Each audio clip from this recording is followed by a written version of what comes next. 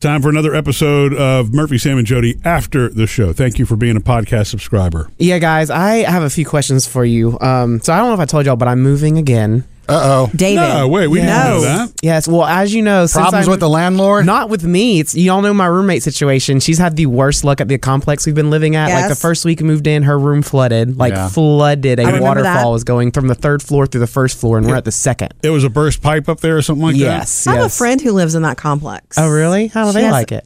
She's great. She loves it. Yeah. See, I've had no problems, but she's had multiple issues. Like one time her car got broken into, like someone shattered the window, and just not the best of luck. She blame you for any of this? No, but whenever they asked, our lease is up in February, and so she straight up told me, she's like, "Look, I can't live here anymore." She was like, "Am I looking for a one bedroom, or do you want to move out with me?" And I was I was like, okay. I was like, you know what? I was like, I'll tell you this: if you find the house and do all that, I'm being really lazy. If you get all together, I will go with you. Wow. I just don't want to put in any effort into doing this now. Man, that's a lot of trust, too. You're trusting her to pick the place. Well, she did good. It's literally, it's right down the road, like maybe half a mile further. Oh, wait. So you are moving, but you're still going to be close. Here. I'm going to stay in the same area, not like a half a mile further down the road. And it's in a nice townhouse. We got our own garage, our own courtyard. Like everything's, it's, she's got her upstairs bedroom. I got downstairs, and we each have our own separate baths. I've got 2 closets in my bedroom. Like it's a good upgrade. Wow. I was like, you did great.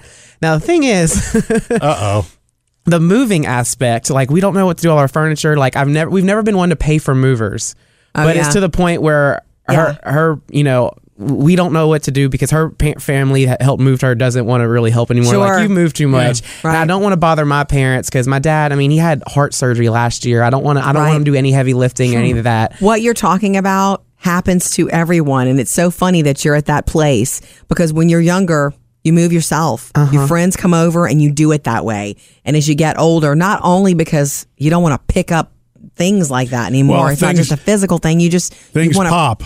Not just that, you want to pay for services. Break. Your time is your money. You don't spend your whole weekend doing I feel bad because if I asked to, my dad has this huge trailer that I would love to use, but if I tell them, they don't know I'm moving, because if I tell them, they're so stubborn, he's going to be the one over here already ready to haul stuff. So I'm not letting them know until after I've done the move, because he's so stubborn about that. Right. But I also don't want to bug my friends with it either. And so we're kind of looking into it, but I've never hired movers. So I'm at the point right now where I'm like, is it worth it? Like, should I just bug people for help, or should I just hire movers? Or? Well, I think you have to price it like anything else, because the cost varies wildly by mover. But, just like anything else, it's a little bit of a pain in the behind to have to go to 1 or 2, 3. And you got to get them to bid on it, too, because they'll compete for the business. But for me, I told Jody this the last time we moved, actually 2 times. We moved a lot of stuff. It was like, I'm never moving it again myself. and I've stuck to that when we moved to the house that we're in now, not doing it anymore, because it's not worth me hurting myself or something along those lines. Yeah. And they'll have these movers. If you hire a mover and you really research and you at least know somebody who else used them, I would recommend that. At least have one person, family, whoever, even us, who used them before. You're going to be amazed at how down they've got it.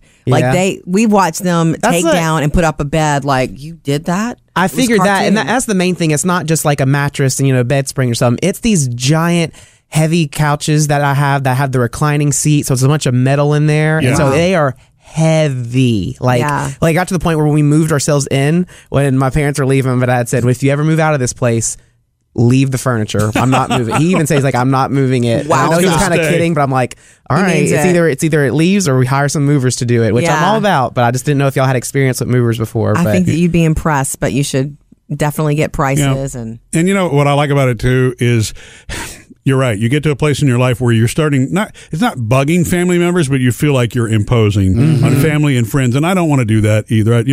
Somebody who comes in and they tackle it like a team, man. Like Jody said, they've got a system down. So as long as you've done the packing and all that, they know how they need to sort it. They know how they need to load the truck. They're efficient. It is really a smart way to go. Good. Yeah. I'm glad to hear this. And it's got to be really good friends or family that you're on really good terms with, because it's a lot to ask somebody to do that. If you're going to use family. I find. Yeah.